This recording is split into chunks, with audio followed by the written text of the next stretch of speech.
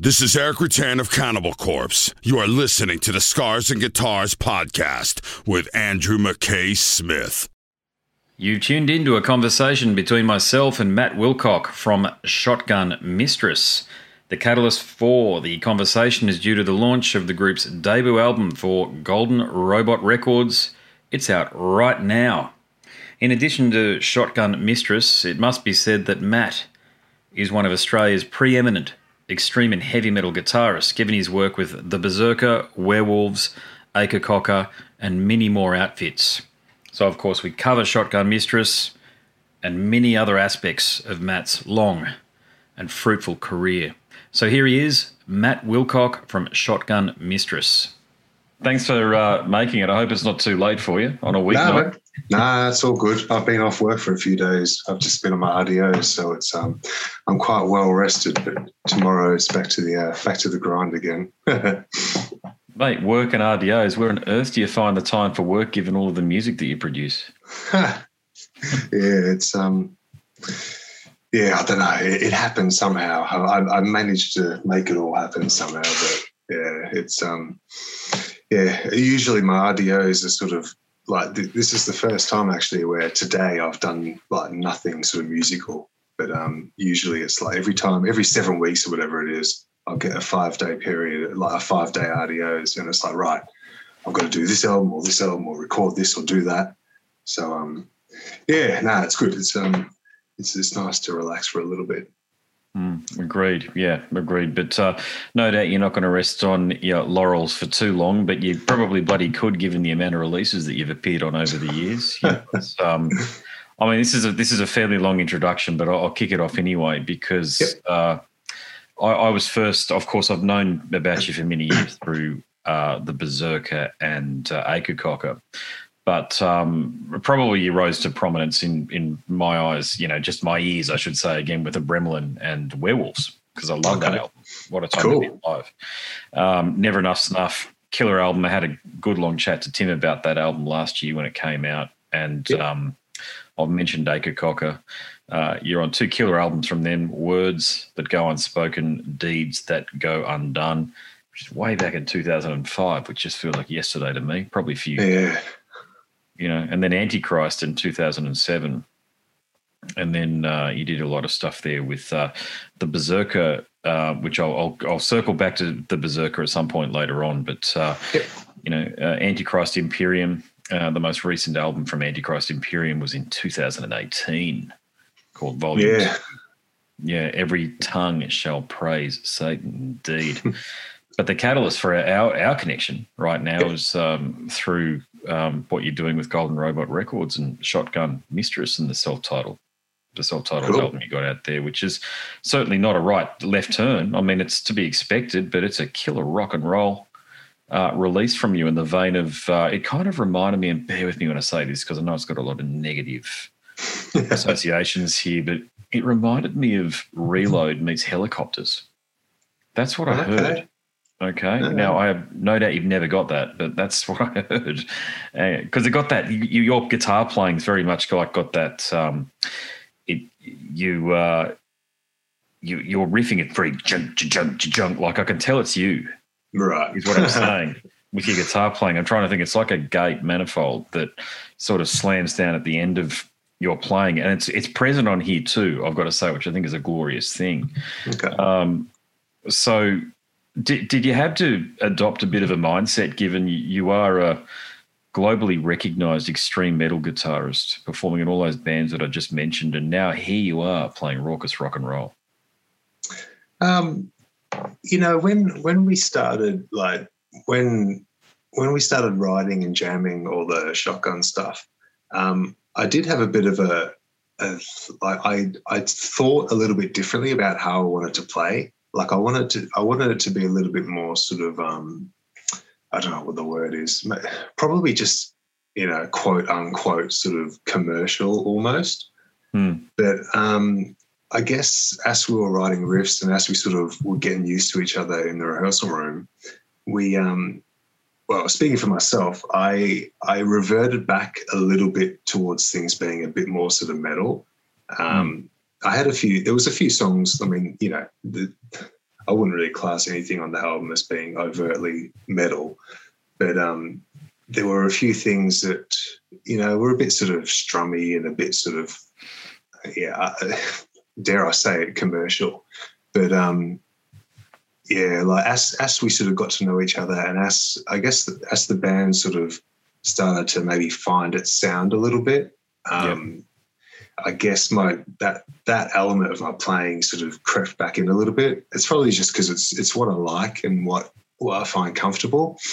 Mm-hmm. So I guess you can sort of hear that maybe it's me or whatever, but it's I've always loved rock music, and I think this is probably just me trying to play rock, but just with all those, years of heavy metal sort of creeping in there somehow. That's probably the best way to think about it. Yeah, that's such a great summary, because that's exactly the conclusion that I drew. I was actually going to mention that. It's like, how can you not sound the way you are? Start again. How can you sound any different? I mean, you've been playing extreme metal for so long now that it's just a part of your DNA to play guitar in a certain way. And you've also answered another question that I had, and there's nothing wrong with this at all. There's always these things that, musicians have, I shouldn't be writing music that has any commercial appeal. It's like, well, fuck off. I mean, you've proven yourself 100 times over with the bands you're in. If this reaches even 10% of those people that buy Airborne albums, man, I hope it does something good for you on that level. Cool, man. Cheers. So, do you think that the project, or is it fair to say that the project stems from a lifetime of you playing riffs and storing riffs? And if you didn't have them maybe written down, but stored somewhere in a cloud vault or on a tape, given you've been doing it so long. But is this an album that you've been writing for most of your life, do you think, or is it fairly recent? It's totally recent. I tell you where it sort of come from, and to be honest, I don't think I've really actually told anyone this. A few years ago, I went and saw Ross the Boss play when he was in Melbourne. Not the last time he was in Melbourne, I think the first time that he came out. And, he obviously played all that early Manowar stuff. And it was so good to see like a band that, that early stuff, it's metal, of course, but it's that whole night had a real sort of rock vibe. It was a real band, like playing some real tunes, and it just had a real energy to it. And watching that, I was like, I've always thought about playing in rock bands and doing stuff, but watching that, I was like, right, I think this is this is a bit of a sign. It's like I need to sort of do something that's a little bit more, not quite as thought out maybe as metal bands are. Everything's all like airtight into a click and me miles an hour and all that sort of crap. But so it's all quite recent, and I just started sort of piecing together rock riffs, and like I think what's happened with me over the years is, and this has come true like with Werewolves as well, is after playing guitar for so long, and I played with a bunch of different bands and a bunch of different people. It's not about writing good stuff or being good or whatever. I think after doing something for that long, you do kind of get good at making stuff up and like getting, I've got a bit of a formula for how I write and how I play and all that sort of thing. Yep. And it's not particularly difficult for me to come up with riffs and songs and music. I ain't saying that any of them are any good. I'm not trumping myself up, but I am saying that like I can write stuff, be it good or be it bad, whatever. That's up to whoever listens to it. But I can write stuff pretty easily. So all the Shotgun stuff, it's literally it's only a few years old, and I hadn't really written much in the way of rock music prior to that. I always listened to stuff, always listened to Guns N' Roses, AC/DC, Motorhead, and I guess more commercially maybe Queens of the Stone Age. And, older stuff as well, and, newer stuff from time to time. But so the influence has always been there. But, all this stuff's kind of new, and, it's new, and it's quite exciting, I guess, because it is, pretty new. So, yeah. What about when you were selecting musicians? I mean, somebody at your level, you can pretty much work with whoever you want at this point. And it's just about whether or not they're available or not. Realistically, I mean, given your resume, seriously, there's very few people, whether it's in Australia or in the US, who have a resume that you've got. But you can pretty much pick who you want to work with. So what were you looking for in fellow collaborators? I guess the usual thing of just sort of, I mean, you know, obviously a bit of talent, but more importantly, almost just dedication. You know, people that just are willing to do something. Like, by no means, you know, do you need to have the best players in the world, but you do need to have someone that turns up and just puts in the work, you know. Like, if someone that, it's much more important to have someone that's, you know, pretty good at what they do and they actually work at improving and they turn up for rehearsals, as opposed to having someone that's, you know, killer that doesn't fucking turn up or doesn't learn their parts, you know, and then you're just wasting your time then.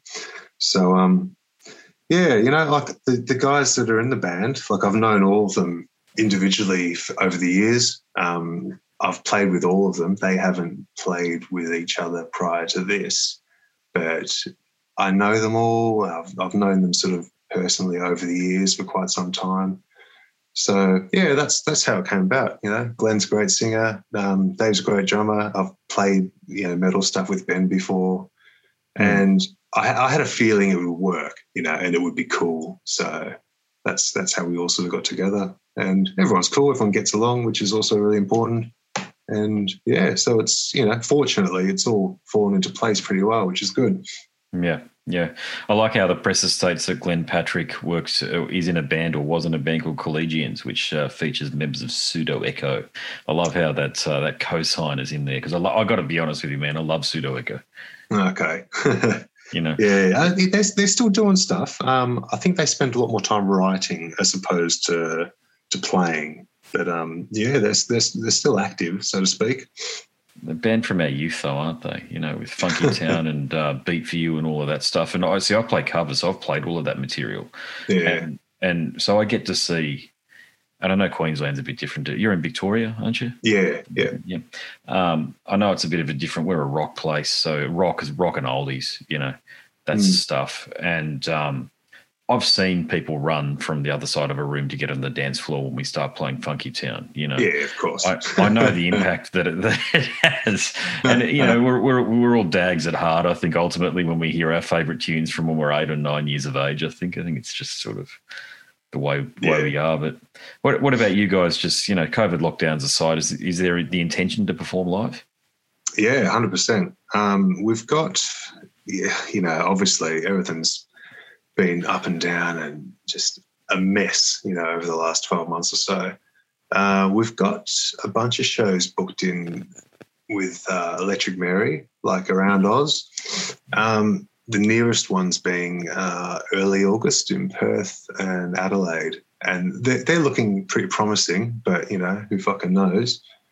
And then the week after that is meant to be Sydney, and that's, you know, looking pretty bleak at the moment. So, and we've just had a few shows cancelled, and I think there's another one that's cancelled because it's meant to be with some guys from Queensland, actually, and I don't know whether the fucking borders are closed or open or whatever, but yeah, it's, you know, obviously it's messed up everyone. It's messed up people work, you know, their life. So while I'm pretty annoyed at the whole thing, you know, I can be thankful at least that both me and the missus are still working, which is good. You know, some people have lost their jobs. So it's pretty boring not to be playing shows, but at the same time, you know, there's people that are in a pretty poor position in life at the moment. So yeah, that's sort of the way that is. Yeah, I talk about COVID a lot in the podcast, actually, and I'm extremely cynical about the lockdowns, I must say. I think up until recently, Sydney had it right with surgical lockdowns, lockdown municipalities, local LGAs. But this whole thing about locking down millions of people at a time, like you guys had to go through 112 days. Yeah, it's ridiculous. I mean, for God's sakes, you know.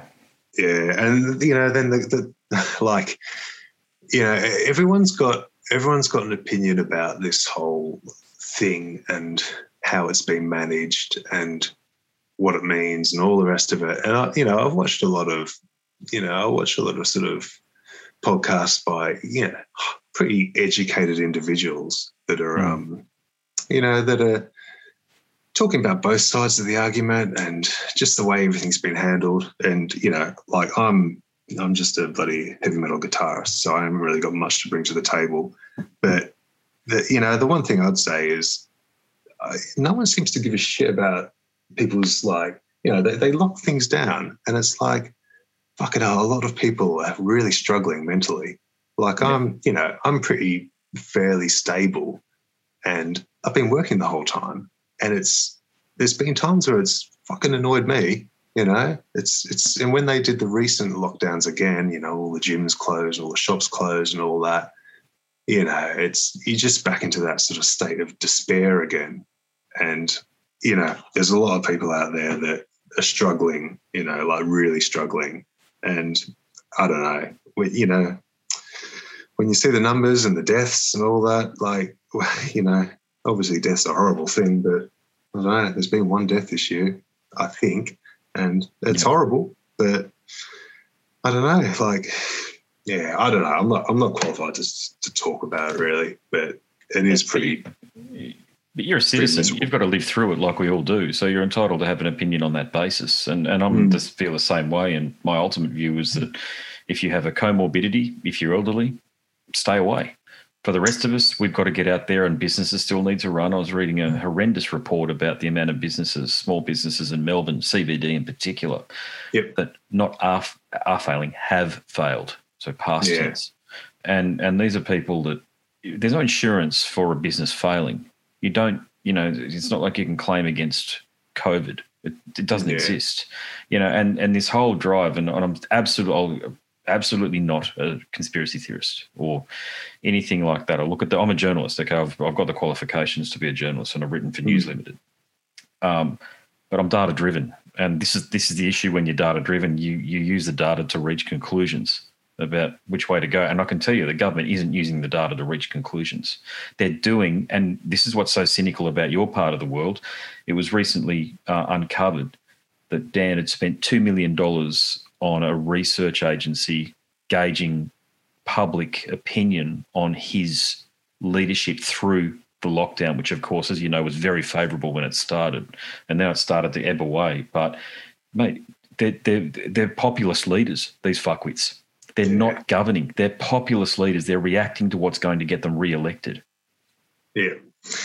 Yeah, well, I have sort of, I wouldn't say arguments, but I have maybe heated discussions with people from time to time.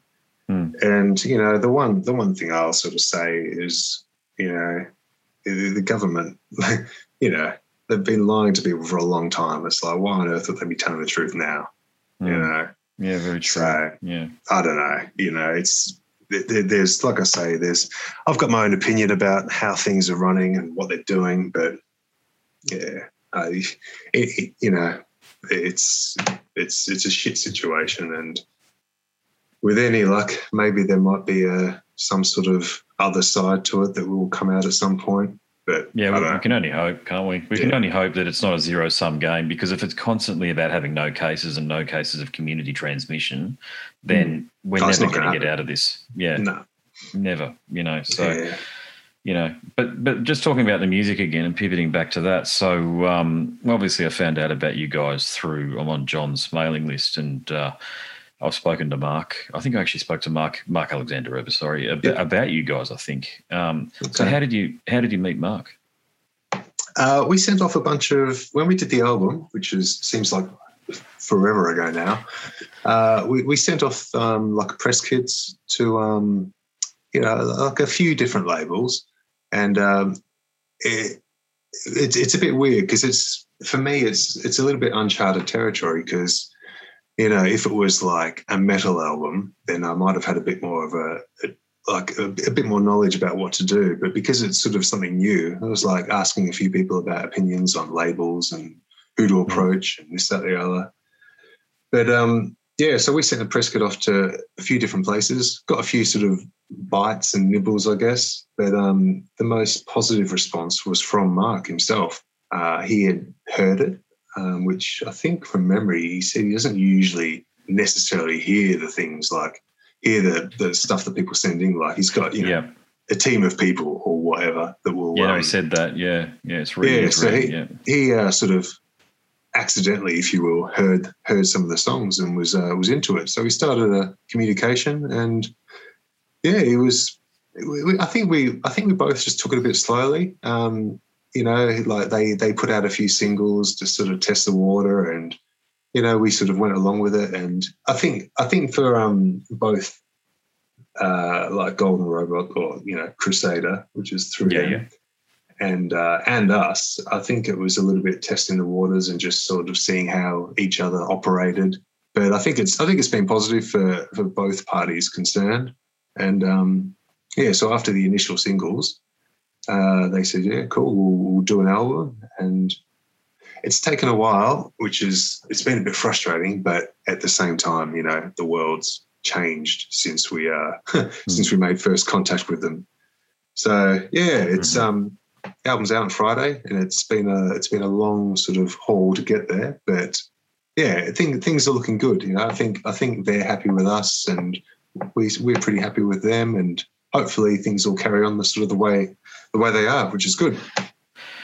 Educate me here on this then, because I didn't ask Mark this, but how does it work? Did they give you access to the distribution channels effectively, but you do all the marketing yourself and the social media side of things? You're speaking to the wrong person. Like I said, I did say earlier, I'm just a caveman heavy metal guitarist. We're very fortunate actually, because Glenn, the singer Glenn, he's very clued up in the sort of promotional sort of world in Oz, particularly with radio. So he's in collaboration with them has done quite a bit of sort of press and promo in Oz, and they've handled the label of sort of they've put their focus more overseas with the press and promo over there. So we've done a bit, and they've done a bit. I think basically it's sort of a team effort, which seems to have worked well. So that's good. Now, just talking about your boundless creativity again, and you mentioned that it's fairly easy for you to write songs. I can kind of understand where you're coming from when you say that, okay? Because I can hear that it's easy for you to write songs. I mean, obviously it is, because there's not really, I haven't heard anything from you which I've gone, yeah, maybe not. Everything you've done is imbued with some quality, it must be said. So it must be, you must be one of the only people I've spoken to, and God knows I've spoken to almost 650 at this point, where it's actually easier for somebody like you to have multiple bands than it is to just focus on one. I guess so. It might. I've done a lot of stuff over this sort of COVID period. I think the problem is when it comes to writing music and being maybe in multiple bands, it's not so much the writing that's the problem, or even playing the music. It's more the time that's taken up with, like, if theoretically, let's say you're in 3 bands, and if each band happens to rehearse once a week, and then you work and you do this and all the rest of it, all of a sudden all your time's taken up. So I guess over this period of lockdowns and all that sort of business, it's not been difficult to just write music and record it. And like, I'm quite sort of fortunate in the sense that I've got somewhat of a studio set up, so it's pretty easy for me to just quickly do something. Like if I've got an idea, like I'll be watching TV, and if I'll just come up with a few riffs, and it's like, right, get my phone, just video myself playing them just quickly, just so they're there, just no chance of forgetting them. And then the next available moment, I'll quickly just record them into Pro Tools, and then it's all right, that's there. And then build upon it as and when I've got time. So I think, my creativity may not be quite so full on if I was rehearsing and gigging all the time. But I guess over this period, it's I've had plenty of time to just write music, write and record. Yeah, gotcha. How do you file everything then? Just by date? I don't know, just band names. I give everything a silly name, and then it's like, that song or this song, and yeah, I have a folder for this band and a folder for that band, and I'll just make a demo of it and keep it on my phone or whatever. Yeah, I don't know. I'm not an IT person either. You must have hundreds of riffs and song ideas just in the vault then. Yeah, I've got drives full of albums and demos and master things, and I've got everything backed up several times because one day my computer's going to break, and then I don't want everything to vanish. So it's all there, it's all saved. Touch wood, and hopefully it'll stay around for a little while. One trick I've got is if I'm recording something, I've done this a lot for Werewolves. Is as soon as I do it, I'll send it off to someone else. So like, Joe, who mixes our albums, like as soon as I've got the guitars done, quick, get rid of them. That way it's someone else's problem. It doesn't matter if I lose them. So on his head then, yeah, gotcha. Yeah, that's it. Yeah. So I just want to talk about the Berzerker because I don't know whether this is the case or not, and I haven't seen anything otherwise. But I was just on Encyclopedia Metalium before our call, and I noticed that it said that the band had, like it said, 2000, had the original dates that you guys were together, and then it had another bracket in 2020 dash, meaning it sounds like as though you guys are back together again. Is that the case? Not. It's a bit of a weird one. So that. At that time, when we all sort of got together and decided to do something else, COVID happened, and that really messed a few of the guys up. And also at that, so we did a bit of stuff. We wrote a few riffs and got a few songs together and stuff like that. But COVID made a mess of a couple of people's lives, just loss of work and all that sort of business. Yeah. And at the same time, Werewolves sort of took off. So I sort of bowed out of the whole Berzerker thing. I mean, nothing was happening at the time. There was a few songs, but there was, Sam, and there's a few other guys sort of on the case at the time. So I've actually bowed out of it. I've not, my time limits sort of reached its sort of pinnacle. I couldn't really contribute, and there was it sort of came to a bit of a grinding halt. I'm not entirely sure what the plans or what they're doing at the moment are, though. But I'm sort of not really involved in it. I've contributed a few bits and pieces, but as it stands, I'm not doing anything with them at the moment. Yeah, fair enough. Yeah. What about Akercocke then? Is that band still an ongoing concern, even if you're over here and not in the UK anymore? So I'm not playing with them. I left them quite some time ago. Yeah, I knew that. But are they? I can't look. I probably should have done a bit more research about this one here. But Akercocke seemed like a band that was going to take over the world there for about 18 months. You know what I mean, though, don't you? I mean, yeah. Terrorizer and all those magazines were all over you, and then it just seemed like a boof. Yeah, there was quite the sort of upwards trajectory with that band. I don't entirely know what happened. I mean, when I joined them, we did the Words album, and it was very successful. I think the main problem. Sorry, I'll come back. It's all good. Bloody EOS software. Yeah. Does it on a half an hour market every time. Okay, yeah. I think the problem with that band is they never really got out and toured as much as it's a bit weird because it's such a peculiar kind of music that they did. Like it's very British, and I think that they did very well in Britain, but and they went to the States. I never went to the States with them though, but I get the feeling if they had have pushed and toured a bit more, it may have sort of carried on, but I think just life and people's sort of commitments and mortgages and children and just the general things that happen throughout life sort of maybe made that sort of stuff a little bit difficult. To me it just sort of they kind of just it kind of just died off a little bit. And at the time, I was quite sort of keen to sort of keep writing music and doing stuff. So it just sort of came time for me to sort of depart from those guys. They're all really cool guys, and very happy to have played with them and to know them and to still be making music with Dave. Yeah. Yeah, but it's a weird one because I think they were very much sort of on an upwards trajectory, and then it just never quite happened, which is it's a bit of a shame. It's one of those things, I guess, with music.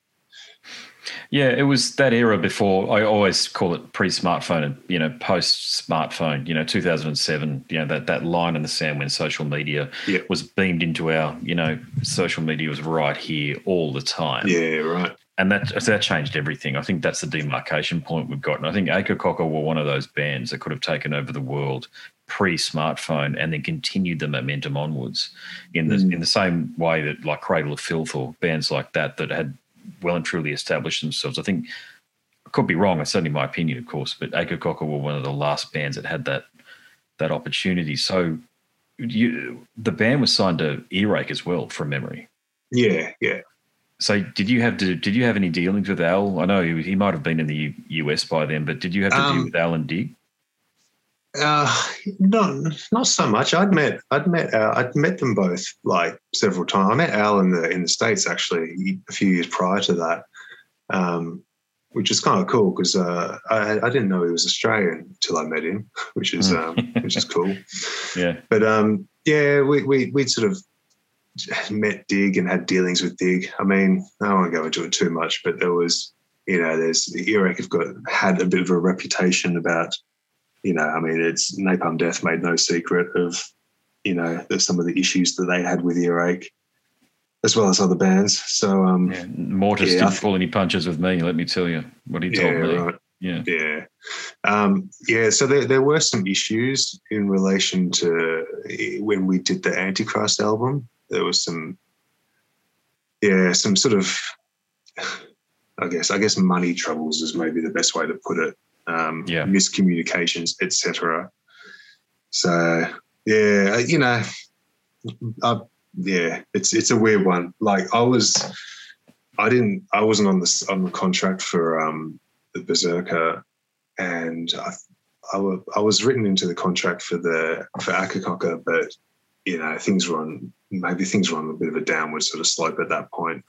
But as far as the rest of those guys go, I know they're not fans of Earache. I'm sure they won't mind me saying that. Yeah. Oh no. Look, you got to express. Look, thinking about podcasting, it's open platform, which means that you're just expressing an opinion. Therefore, it's your own. Your opinion is your own intellectual property at the end of the day. And God knows I've had all sorts of things said on the podcast about people who apparently try to bathe themselves in glory, but should be doing anything but. And look, I'll be frank. Yeah, I mean, I some of the things that I've heard even with artists, because as I say, I've interviewed so many musicians that have been signed to Earache and that have asked me not to air things, which of course I will never do if someone asks me not to air things, but it's just all been a shit sandwich a lot of the time.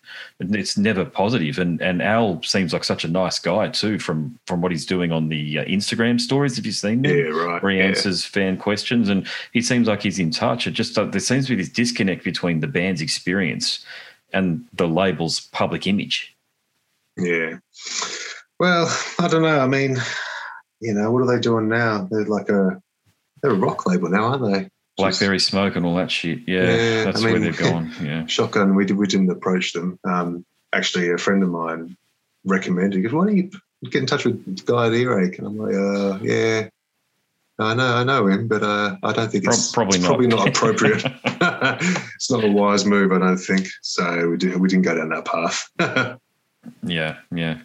With Abramelin too. I mean, that never enough snuff albums, an absolute ball terror. That's very few bands come back after that kind of a layoff. It's about 20 years, I think, if I'm not mistaken. 2011, 10 years maybe, whatever. It's whatever it is a long time. But I think we're of the similar vintage, and Abramelin to me were always that band from Victoria.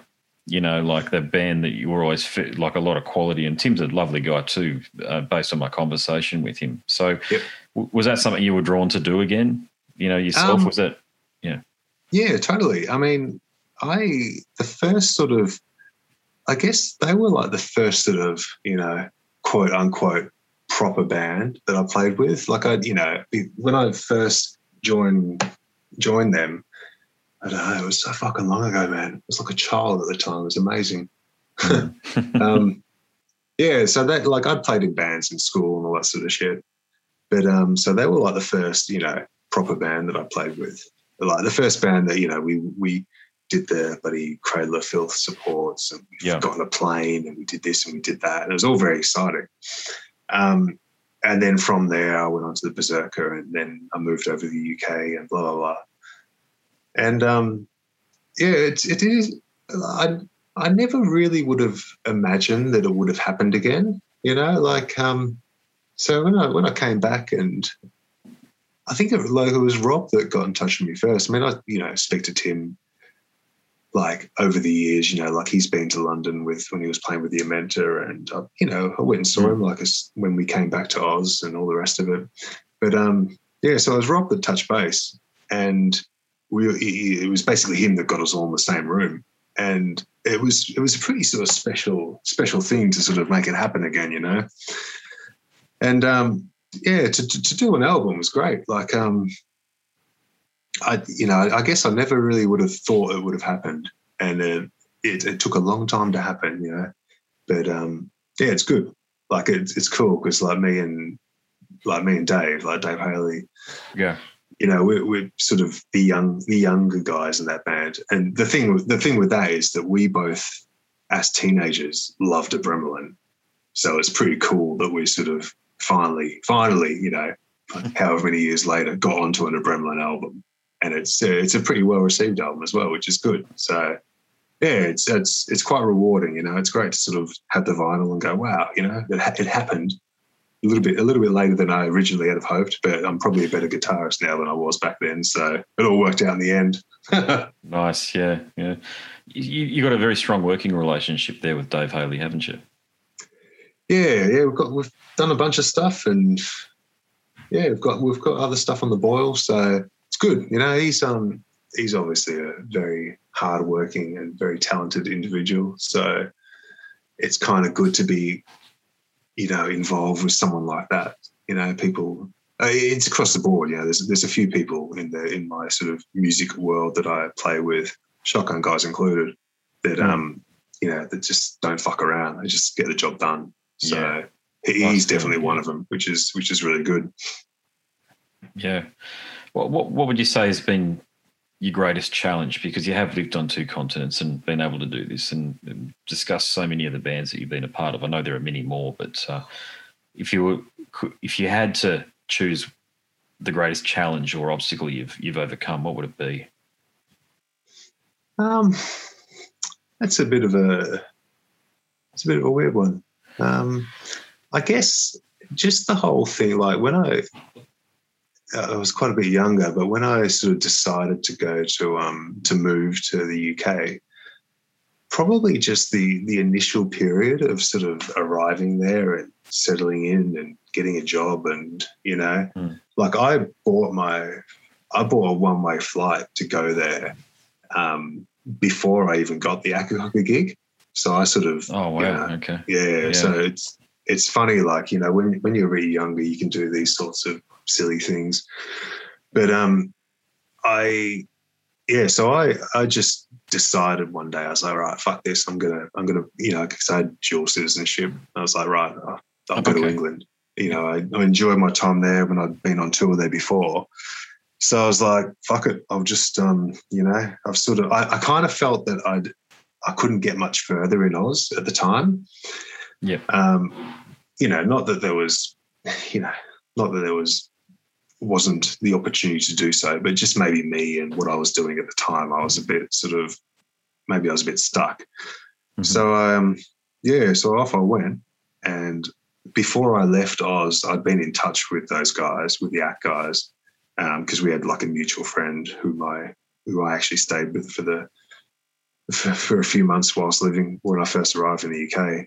But yeah, when I sort of got there, I'll never forget it, because I left Oz on like a fucking 35-degree day, and I arrived at Heathrow with a backpack, packed full of clothes and shit, and 2 guitars. It was fucking snowing. And I'm like, you know, when you touch down somewhere on the plane, they tell you the time and the temperature, and it was 0 degrees. I was like, fucking hell, what have I done? God. Yeah. And in that first sort of week, there was a couple of times that I sort of was like laying in this sort of blow up mattress thing in my mate's sort of spare room. And, you know, I think I'd fucking worked hard and I'd saved like the equivalent of 1,400 quid, which is, you know, it's not all that. And after the sort of the first weekend out, that was down to about 1,100 quid. I'm like, fucking hell, Yep. what have I done? You know? Yeah.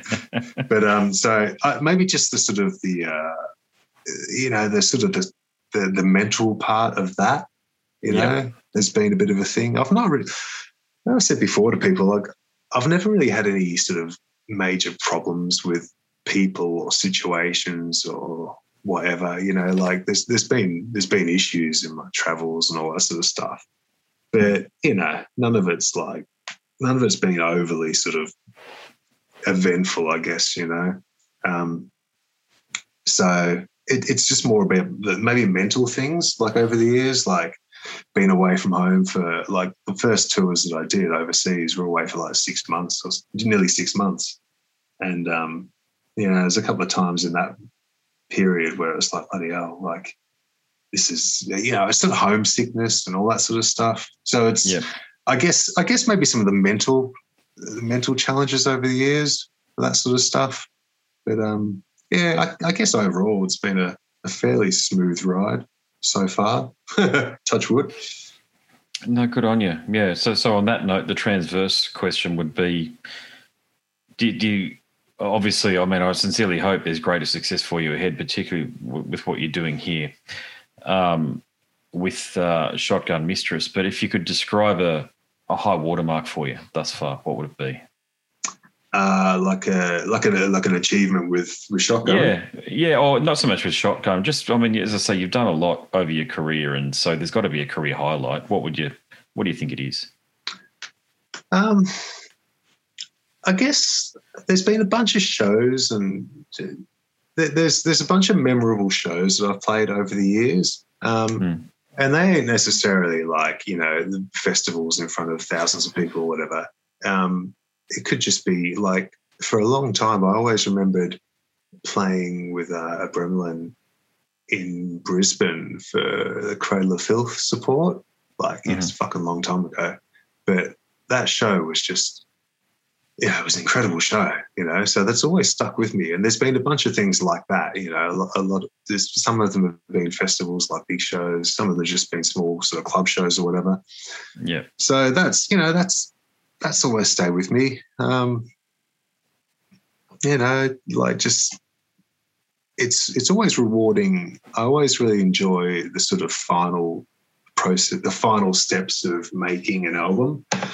So like, you know, like we've done 3 Werewolves albums, and there's another little surprise with that as well. But, you know, so over the last, you know, couple of years, whatever it's been, we've had that buzz of getting a new album sort of like 3 times. And it's, you know, like, let's say it's a month when it's all taken shape and it's all sounding good and it's getting better and better and the mix is improving and it's sounding bigger and all that sort of shit.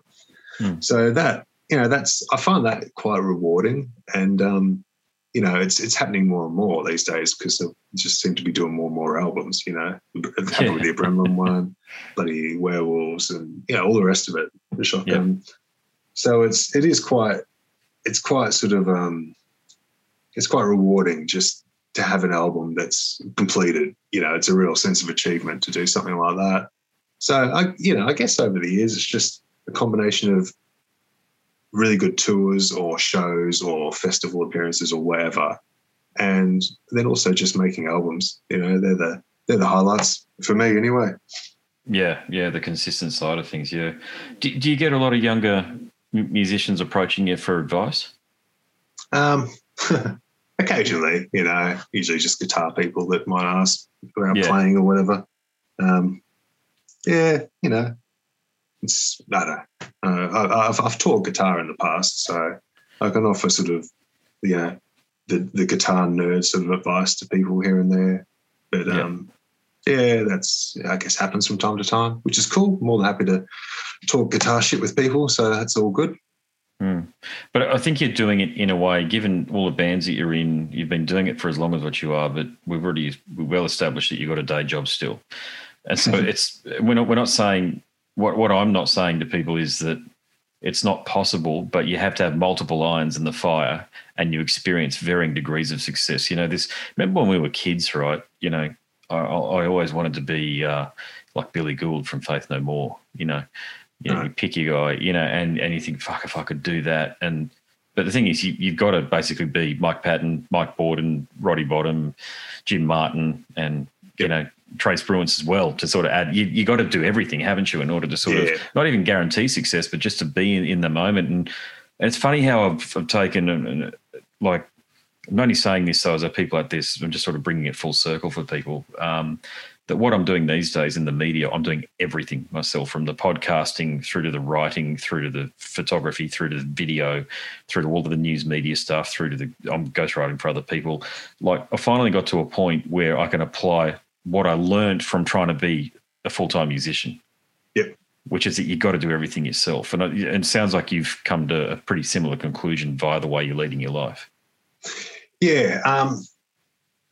It's funny, like over the years, I've never seriously toyed with the idea, but I have thought to myself about, the possibility of being like a full-time sort of muser, trying to sort of make ends meet purely by music.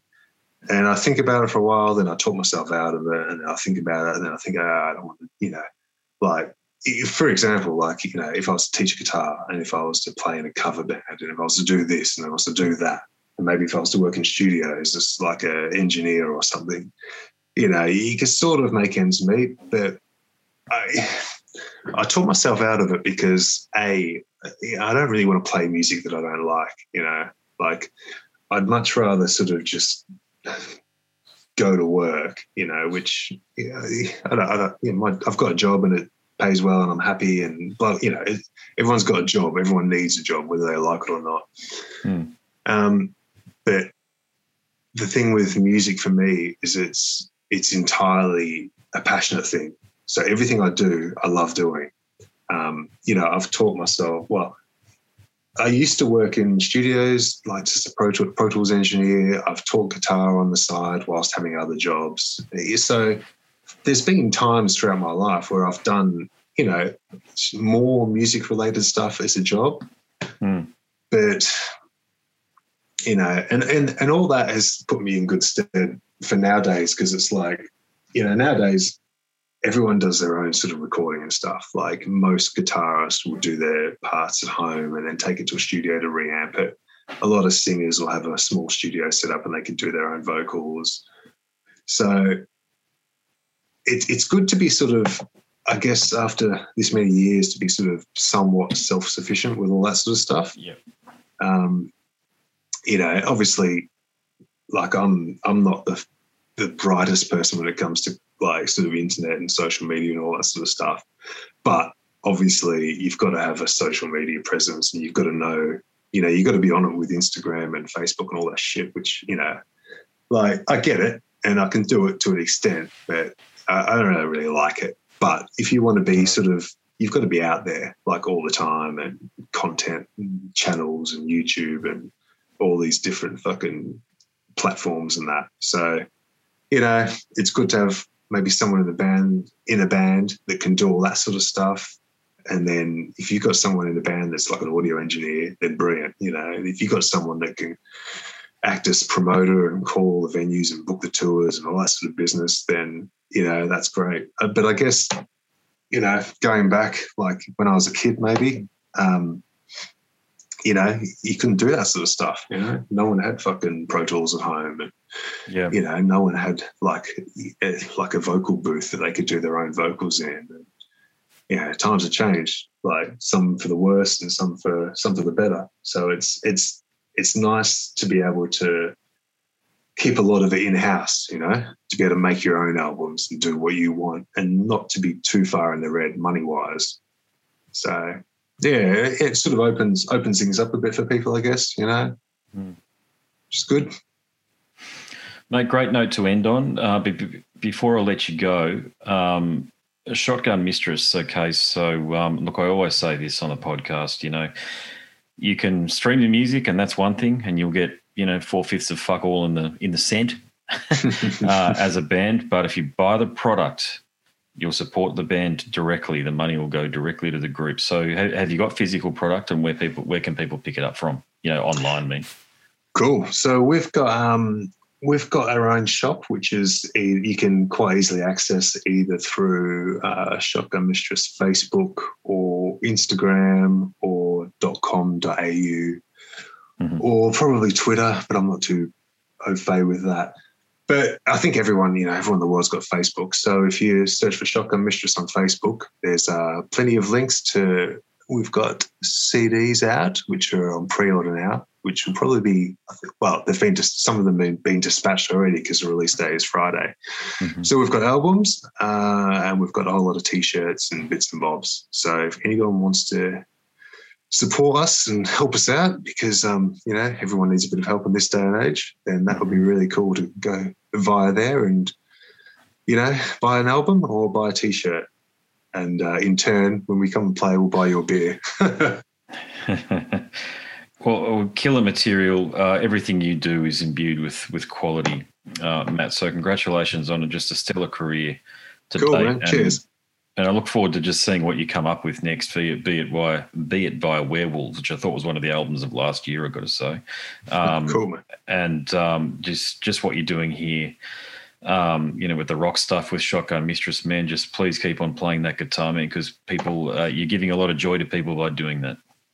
Nice. Thank you very much, man. That's really nice of you to say. No worries, brother. All right, well, thanks heaps for the chat. Appreciate it. Cool. Cheers. Take it easy. Thanks, man. So there you go, my conversation with Matt Wilcock from Shotgun Mistress, Werewolves, Akercocke, so many others, Abramelin. We talked all about it throughout the conversation, so I hope you enjoyed it, because if you did, there's plenty more just like it over at scarsandguitars.com. My new website will be launched sometime soon, given today's date is Saturday, 17th of July, 2021. Thanks for the support. The ways in which you can show me some love. And I hate doing this, guys. I know that putting this fucking bumper on and asking you to like, subscribe, share, and make comments and stuff, it's a pain in the ass, and literally nobody listens. And I don't blame you, because I don't either. But if I don't say it, I'm not asking for it. So there you go. My name's Andrew Mackay-Smith, and I host the Scars and Guitars podcast series. I hope you enjoy what I do, because I love doing it. Thank you for tuning in.